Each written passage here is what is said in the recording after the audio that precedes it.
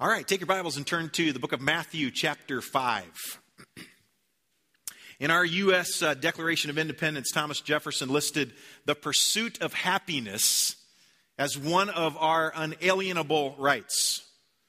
In our post-modern society, we have our own definition of what that looks like for us to be happy.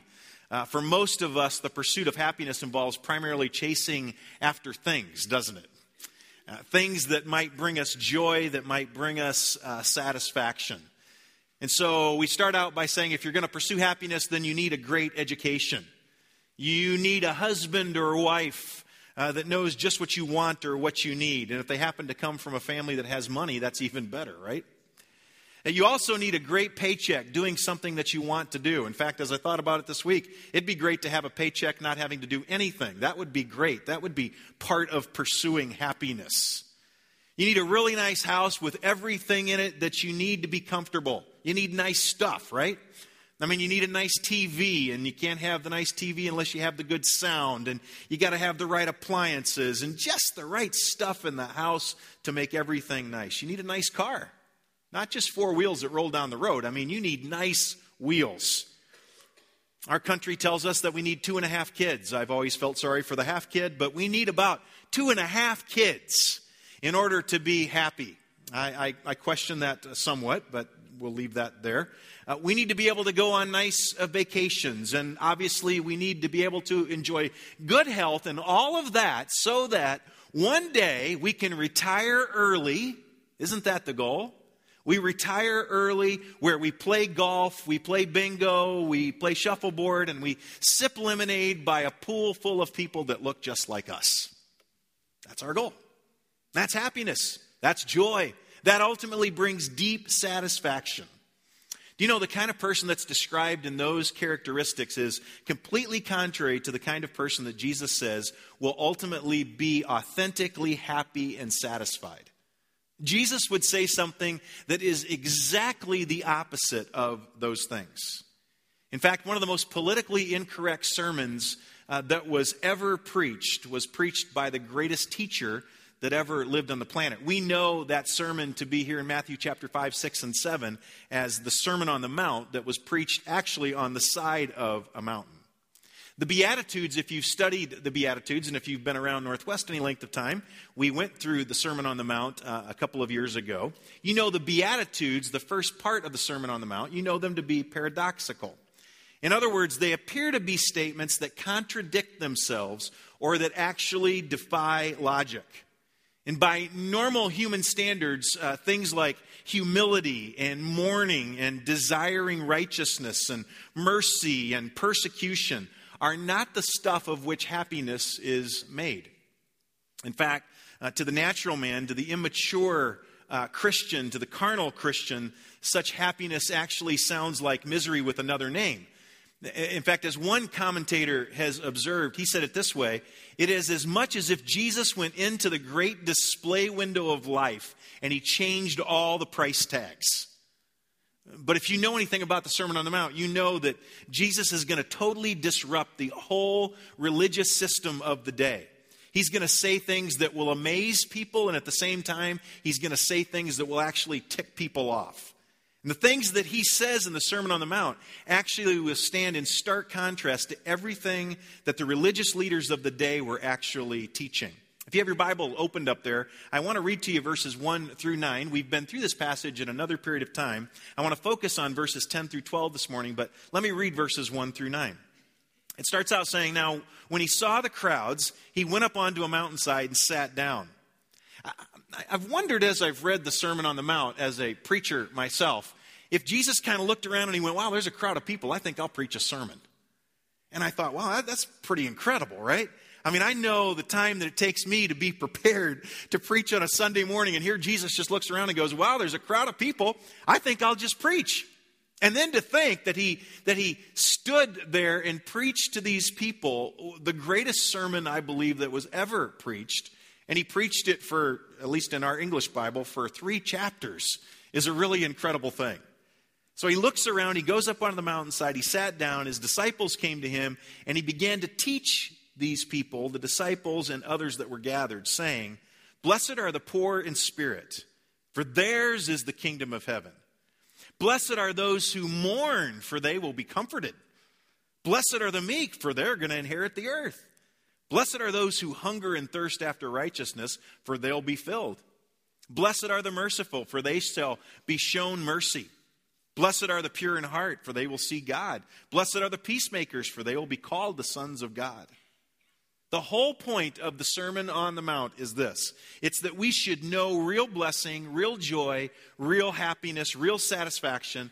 And then Jesus goes on to talk about how that is possible. And he teaches that the kind of lifestyle that produces this kind of happiness, and it becomes then the running theme all the way through the Sermon on the Mount, the next 3 chapters. Now here's what you need to understand about this word blessed. The word blessed, used in our English text, translates the Greek word makarios. All right? It's a great word. It's an awesome word because this word used here implies an inward happiness that's neither the result of circumstances nor subject to change on the basis of circumstances. Now stop there for just a second, all right? Think about that. Let me say that again. It's a word that means inward happiness that's neither the result of external circumstances nor subject to change on the basis of circumstances. That's what happiness is in the context of this particular word. It always signifies a happiness produced by some experience of God's favor and enjoyed when there is a corresponding behavior towards God. It refers to the spiritually prosperous condition of the person who is the recipient of the sanctifying work of the Holy Spirit. As God is continuing, we talked about it last week, justification at salvation. Sanctification is the process by which I become who God wants me to be. But so much of our happiness in our world could never be defined in that way. In fact, as I've thought about it this week, I have to confess to you, as I oftentimes do, my own failures. And I've thought, this is undoubtedly one of the greatest areas of frustration in my life as a follower of Jesus. In learning to understand what true happiness is all about, and that it is not about me simply responding to these external circumstances. It is a decision that I make internally to be satisfied, to be happy. And so I find that my attitude is determined by my circumstances. Let me give you several examples, just just for the benefit of being fully transparent, okay? And you'll get what I mean. Some of you need to raise your hand when I say certain of these things because you're going to go, that's me too, all right? Some of you may go, wow, is he really that simple? But this is what I'm talking about of how external circumstances can affect joy. You get up in the morning, all right? The best time, dietitians will tell you this, the best time to weigh yourself is when? It's in the morning, right? That's why when I used to see a dietitian, for a while, obviously I'm not anymore, but when I did, I always wanted to weigh in the morning. And by the way, the dietitian that I used to see happens to be here this morning. She would tell you this. And I always wanted it to be on a Friday morning because I didn't work on Fridays. That was my day off. And it didn't matter what the weather was outside, and I came in a really lightweight pair of shorts and a lightweight t-shirt, right? Because I wanted to weigh the very least that I could. Now, some of you sitting there going, oh, that's really pathetic. That's really simple. And you do the same things, okay? You're just as guilty. And so here's how it goes. You get on the scale in the morning. If you're down from the day before, then it's going to be a great day, right? Because you look down at the scale and you're not as fat as you were yesterday. And that's an awesome thing. However, if you look at the scale and it's up from the day before, you are depressed. Watch out. That's focusing on external circumstances rather than inward. I've gotten better at this one, but it used to be when my team lost, look out. If my team won, it's going to be a great day. In fact, even last night as I took a break from my study to watch a football game, I knew in my mind if my team wins, my next 3 hours of study are going to be awesome. However, if they lose, I'm going to have to psych myself up to get this thing done. How pathetic is that? How sad is that? What's for dinner? If it's my favorite, she loves me. She loves me more than the day she married me. If it's something that somebody else likes, it's not going to be such a great evening. How about this? Some of you can relate to this just this week. It's election night. My candidate wins. God is still in control. He is on the throne. My candidate loses. Does God really care? Is he really out there? Does he really understand what's gone on? Do you see my point? I could go on and on and on. For so many of us, our joy is determined by external circumstances rather than being determined by this great word that Jesus starts out the Sermon on the Mount being makarios, which is very deep inside, a satisfaction that is found by living a righteous, holy life. Instead, for so many of us, our happiness is simply based on external circumstances. And so Jesus' opening statements in his sermon climaxes with this last great truth, that those who faithfully live according to the first 7 Beatitudes are guaranteed to experience the last one. If you do all of the ones at the beginning, you're definitely going to experience this last one. If you're going to live a righteous life in this world, if you're going to faithfully live according to biblical principles, then you will inevitably be persecuted for it. Living a life in contrast to the cultural norm will generate hostility from those who march to the beat of a different drum. It'll happen every single time. You should not be surprised. Listen to what Jesus says in verse 10. This is how he said it. Blessed, in other words now, makarios, satisfied, deeply satisfied, are those people who are persecuted because of righteousness, for theirs is the kingdom of heaven. Blessed, makarios, you are satisfied. I mean, there is a deep internal sense of satisfaction when people insult you, when they persecute you, when they falsely say all kinds of evil against you because of me. That's when you're really satisfied. That's when you experience true joy, true satisfaction. Verse 12, Jesus says, rejoice and be glad because great is your reward in heaven. For in the same way they persecuted the prophets who were before you. Talk about a statement to empty the seats. Here's Jesus. He has come to be the Messiah, the Savior of the world. And one of the first times in which he's speaking in public, he says, hey, you're going to be really happy if you're persecuted. Now imagine many of these people who thought that he was coming to relieve them for persecution were going, hey, that's not what I'm interested in. I'm not interested in signing up for that. I've already been persecuted. What's going to make it different for me to suffer this kind of persecution? Now, before we look at the form of persecution to the follower of Jesus, let's make sure that we understand the reason in this context, in this text, for persecution. This is often a very misunderstood and misapplied portion of the Bible. Notice the reason for the persecution that brings inward satisfaction and blessing in verse 10. Because of what? Because of righteousness. That's when you have a deep sense of satisfaction, when you are persecuted because of righteousness. This means that there's no promise of happiness for those who are persecuted for being a nuisance. You know who those people are? Maybe some of you are going, yes, I'm one of them. You go to work and you stand up for what you believe in, but you do it in an incredibly annoying way. You're the guy that's got the sandwich board on in Times Square going, turn or burn, right? And you're shouting it from the line. The guys are trying to figure out what to have for lunch, and you're going, turn or burn. And people are going, you're a moron. Get out of the way. And you're going, I'm suffering. I'm being persecuted for righteousness. No. You're being a nuisance. For those who are just simply annoying, those who are being difficult or disagreeable, there is no reward for that. There is no blessing. There is no deep sense of satisfaction that should come from that. Those who find satisfaction in preaching a biblical standard to those who are not followers of Jesus without failing to live it out in your own life, you are not suffering for the sake of righteousness. Maybe you are suffering for the sake of legalism in your own life. You need to stop that. You need to stop having a little pity party for yourself and walking away thinking you are so righteous and holy because you are suffering for being a pain in the backside. That is not what this text means. If you're being persecuted for being obnoxious, I say good.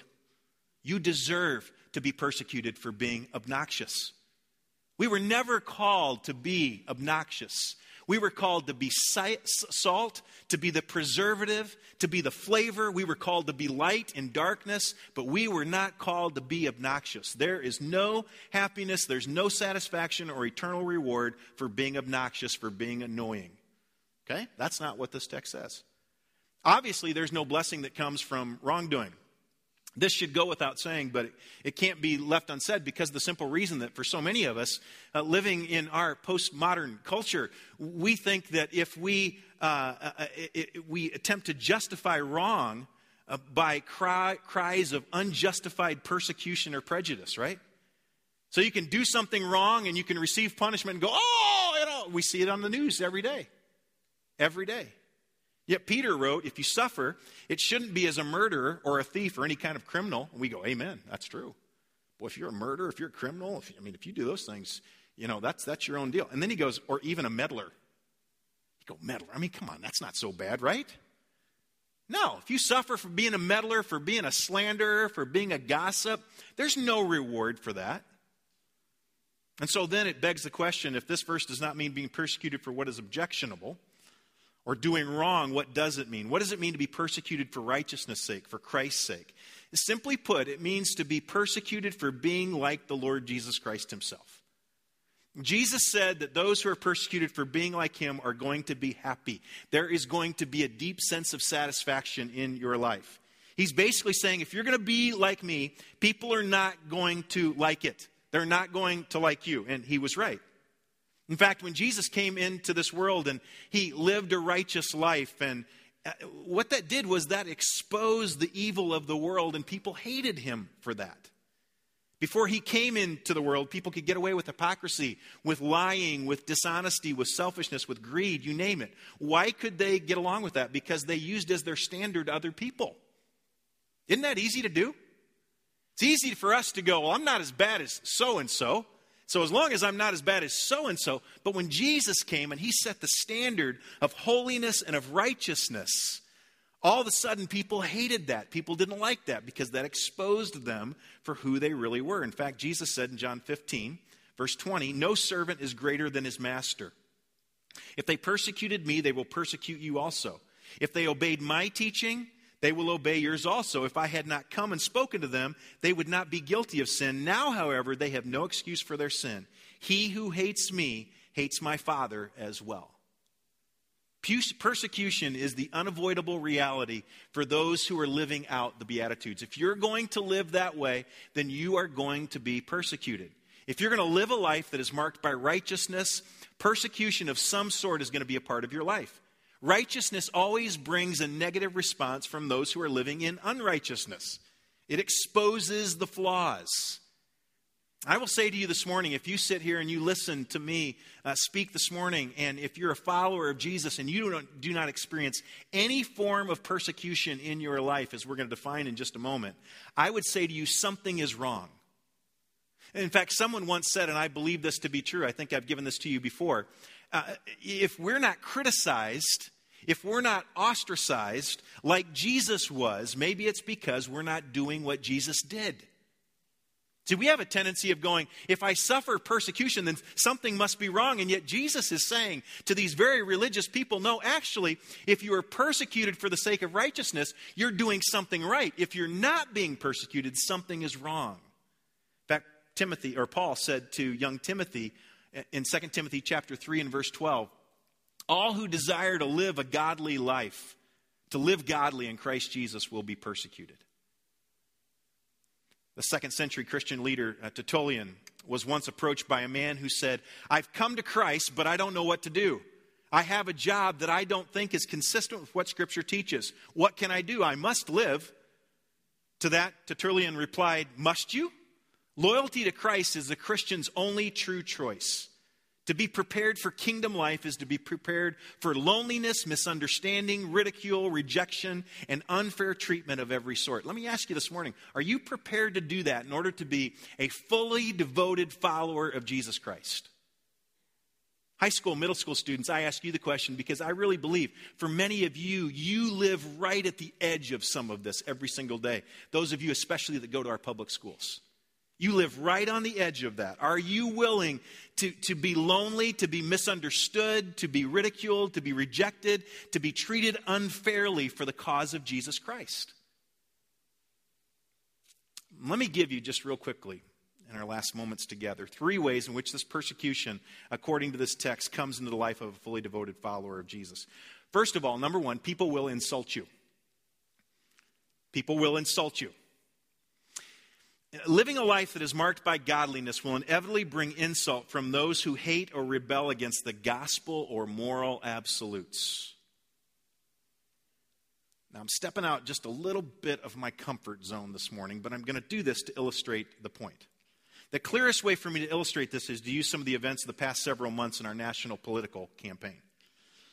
I want to remind you this morning that if you stand up for those who have no voice, the unborn, for example, then you will be insulted. Things will be said such as this: you don't care about the health of women. You're narrow-minded. You're stuck in the 50s and they want their policies back. And yet God said in Psalm 139, "For you formed me in my inward parts. You wove me in my mother's womb. I will give thanks to you, for I'm fearfully and wonderfully made. Wonderful are your works, and my soul knows it very well." And yet if you stand up for those who are voiceless, in the culture in which you and I find ourselves living, yes, even in the United States of America, you will be insulted. People will insult your intellect. You are misinformed. You're not progressive in your thinking. And should you dare to believe that a marriage is between a man and a woman, you'll be labeled as a hater. You'll be labeled as homophobic. You'll be called culturally backward or not progressive. And by the way, lest you think that that's going to get easier, I would say to you again in Paul's words to Timothy, it is not going to get easier for us. We are the salt of the earth. We have a preserving effect upon this culture, those of us who name the name of Jesus Christ. I would submit to you that for so many of us, we should focus on those things which are really important rather than those things which at the end of the day really aren't important. It's amazing how many of us will vote according to what tax rate we pay, but fail to be concerned about those who have no voice. May God help us. If you're going to faithfully stand up for righteousness, be prepared to be insulted. Not too long ago, in fact, I shared this with you. I had lunch with a student that I had. I was his youth pastor, and it was right around right after the marriage amendment had passed in the state of North Carolina. And I sat there with this young man that I love dearly, I really do, who is incredibly liberal, and he insulted me one time after the other. And I consider that a badge of honor. I tried not to be obnoxious, but I tried to stand firm on what I believe Scripture to say. And by the way, if you're our guest this morning and you don't know me, let me assure you that I love homosexuals. I love people that have chosen to end a life by aborting that life. This isn't an issue of loving or hating people. But we must be prepared to stand up for what is righteous. And in doing so, we will be persecuted. We will face insult. Number 2, people will physically harm you. Now, in the early days of the church, the price paid was often the ultimate. To choose God might mean choosing death by stoning, by being covered with pitch and used as a human torch for Nero, or by being wrapped in animal skins and thrown to vicious hunting dogs. To choose Jesus Christ as your Savior might mean torture by any number of excessively cruel and painful ways. And that was the very thing that Christ had in mind when he said, if you're going to be my disciple, you have to be willing to bear your cross. Now here's the dilemma. For most of us living in the United States of America, we will likely never have to deal with physical harm because of our faith. I will say that I do believe that there may be days in the not too distant future when it may very well be reality in America. While at this time in our country we don't face physical persecution, I don't want you to forget this morning that we have many brothers and sisters in this world who are not nearly as fortunate as we are. In fact, this Sunday just so happens to be the day which the universal church remembers those who are being persecuted across our globe for their faith. Did you know that 73% of the world's population lives under some religious restriction? And in fact, statistically, they tell us that most of those people identify themselves as Christians. There are 400,000 Christians that are living in North Korea. Experts estimate that 25% of them today are living in labor camps. Did you know, I just realized this week, there is not a single church building in Afghanistan today where we have spent billions and billions and billions of dollars. Did you know that there are 100 million followers of Jesus that are persecuted because of their faith, and there are 400 million others who are at risk of being persecuted? In fact, watch this. Here's the story of one of those Christ followers.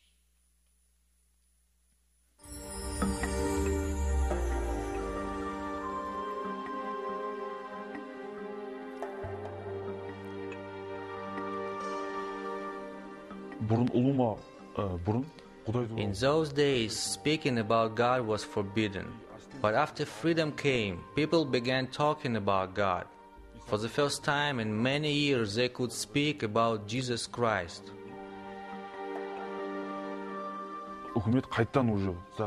And now, just as before, the government has begun limiting this movement, this speaking about God. But this time the authorities say we cannot believe in Jesus. We must be Muslims. This is how they are preventing the people from following Jesus today.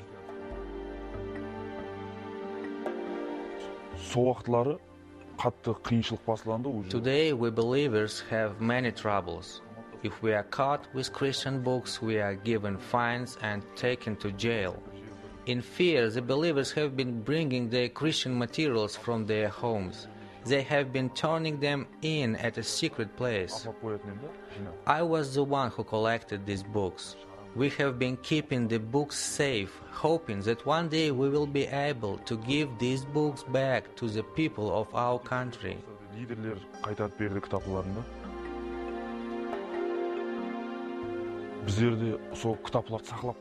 The authorities discovered where the books were hidden. They took them away. Yesterday, I made a phone call to my wife. She said to me, "Come home quickly." The police were there looking for me. They had gone to my parents' house even, looking for me. My wife said she was afraid that she might lose me. I don't know what will happen when I get home, but I'm ready for whatever may come to me for the sake of Jesus Christ. Please pray for me. May God give me strength and help me through all the difficulties that may come. Pray that my family will be safe.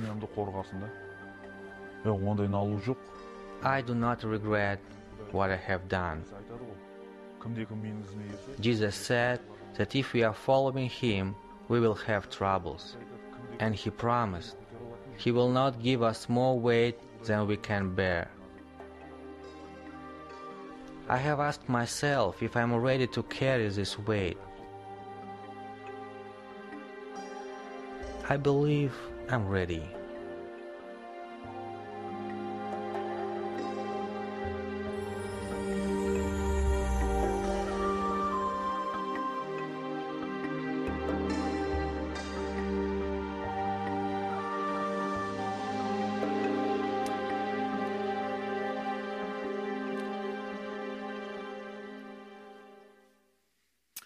Let's stop right here and just pray for those people that find themselves in those circumstances. God, I watch a video like that, and it doesn't even seem real to me. And yet I know statistically that there are many brothers and sisters of mine who today had to worship in secret. And God, if they were found out, that could mean their lives. They could be taken away from their families. And yet they worshiped, and they worshiped joyfully. God, we remember today those that share our faith but do not enjoy our freedom. And God, I pray for them. I pray that you would give them strength, just as this dear brother asked us to pray, that you would give him strength to bear the burden that you've asked him to bear, that he would carry it faithfully, knowing that there are Christians across the globe that stand by him. God, I pray that we would do our part in praying, but that we would also look introspectively at our own lives to make sure that we are worthy of carrying our cross. So God, we pray for those today that suffer under religious persecution.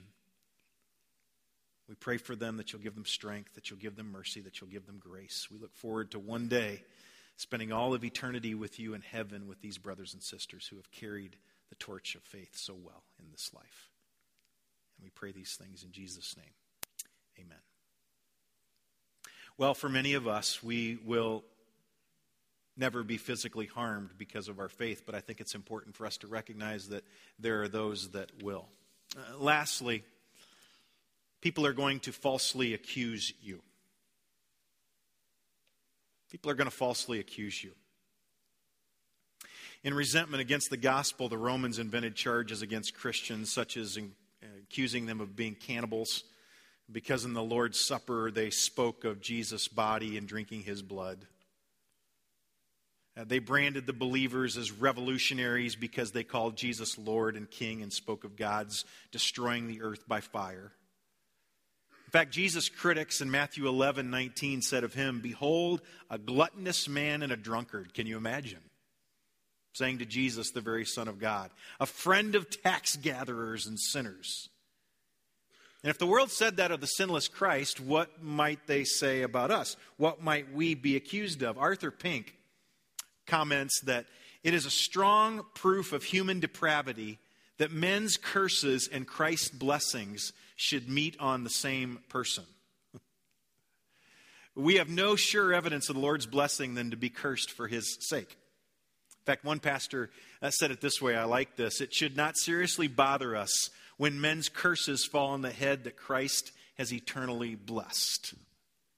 And so let's get practical for just a moment. What does it look like for us to suffer persecution for the sake of righteousness? Let me get real practical just for a few moments as we close. It's the high school guy that goes into the locker room and he's laughed at and he's mocked when he's asked the question, "Hey, have you ever been with a girl?" And he says, "No," and they begin to call him a virgin. That's it. It's being persecuted for the sake of righteousness, for the sake of a biblical standard. It's the student who's accused that they think that they're better than everybody else because they refuse to do some of the things that everybody else does, and so they're accused of, "You think you're better than us." It's the woman, and some of you will relate to this, it's the woman in the neighborhood who's not invited to lunch with the other ladies because she refuses to gossip and slander. It's the businessman who loses a contract because he's unwilling to compromise. He's unwilling to cheat the system. It's as simple as a child that's on the playground who is ignored by the other kids because they choose to be a friend to the kid that's just a little bit different. See, that's what it means in a very practical way for us to be persecuted for the sake of righteousness. Let me ask you this morning, do you suffer any persecution in your life for the cause, for the sake of righteousness? High school guy, businessman, wife taking care of your homes. Do you suffer anything for the sake of righteousness? I love the whole flow of this passage, believe it or not. When we're persecuted for the sake of righteousness, we're happy. And so I get that. That produces an inward satisfaction. It's genuine. It's the real thing. It's not based on all those external things that I talked about earlier. And so if we experience that, the inward joy, the inward satisfaction, and that's the joy, that's the happiness that comes, in a very sense, our reward is now. And yet, if you look at the text, it's not just that our reward is now, but the text also says that our reward is in heaven, which is a great thing, right? Because that's where our citizenship is anyway. It's in heaven. That's where we want to have approval. But look at the end of verse 12. When we suffer for the sake of righteousness, we are able to identify with an incredible list of people who have gone before us on this road of suffering, which is an amazing thing. If you have your Bibles, you can turn to this text. Otherwise, just listen and I'll read. Hebrews 11:36-40, where the writer of Hebrews says this, "And others experienced mockings and scourgings, yes, also chains and imprisonment. They were stoned. They were sawn in two. They were tempted. They were put to death with the sword. They went about in sheepskins and goatskins, being destitute, afflicted, ill-treated, wandering in deserts and mountains and caves and holes in the ground. And all of these, having gained approval through their faith, did not receive what was promised, because God had provided something better for us, so that apart from us, they would not be made perfect." We identify with those people.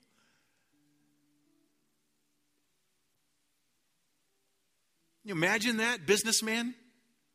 When you are persecuted for the sake of righteousness, when you lose that deal, you identify with all of those people that have gone before us. You are suffering because of righteousness.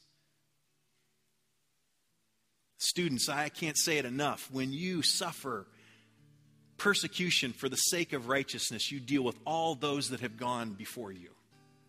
When you are mocked, when you are made fun of for doing what's right, for living a life that is holy, that is set apart for God, you identify with all of those people that have come before you, who have suffered something so much greater than most of us will ever suffer.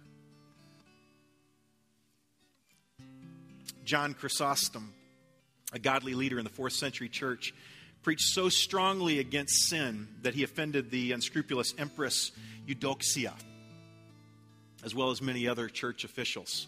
I love this story. When summoned before the emperor, Chrysostom was threatened with banishment if he did not cease his uncompromised preaching. Look what he said. His response was, "Sire, you cannot banish me, for the world is my Father's house." Arcadius said, "Then I will slay you." "Nay, but you cannot, for my life is hid with Christ in God." Which came with the answer, "Your treasures will be confiscated." To which John replied, "Sire, that cannot be either. My treasures are in heaven, where none can break through and steal." "Then I will drive you from man, and you will have no friends left," was the final desperate warning. "That you cannot do either," answered John, "for I have a friend in heaven who has said, I will never leave you or forsake you." History records for us that Chrysostom was indeed banished, first to Armenia and then farther away on the Black Sea. In fact, he never arrived there because he died on the way, but neither his banishment nor his death disapproved nor diminished his claims. The things that he valued most highly, not even the emperor could take away from him. And so as we close this morning, here's the big idea. Satisfaction in your life, true happiness, makarios, an inward satisfaction that is not based on external circumstances, but comes from deep on the inside. Satisfaction comes not from external circumstances, but from internal peace, knowing whose you are and where home is. That's what it means to be truly satisfied. To live a life that is worthy of being persecuted for the sake of righteousness and the cause of Christ. Let's pray.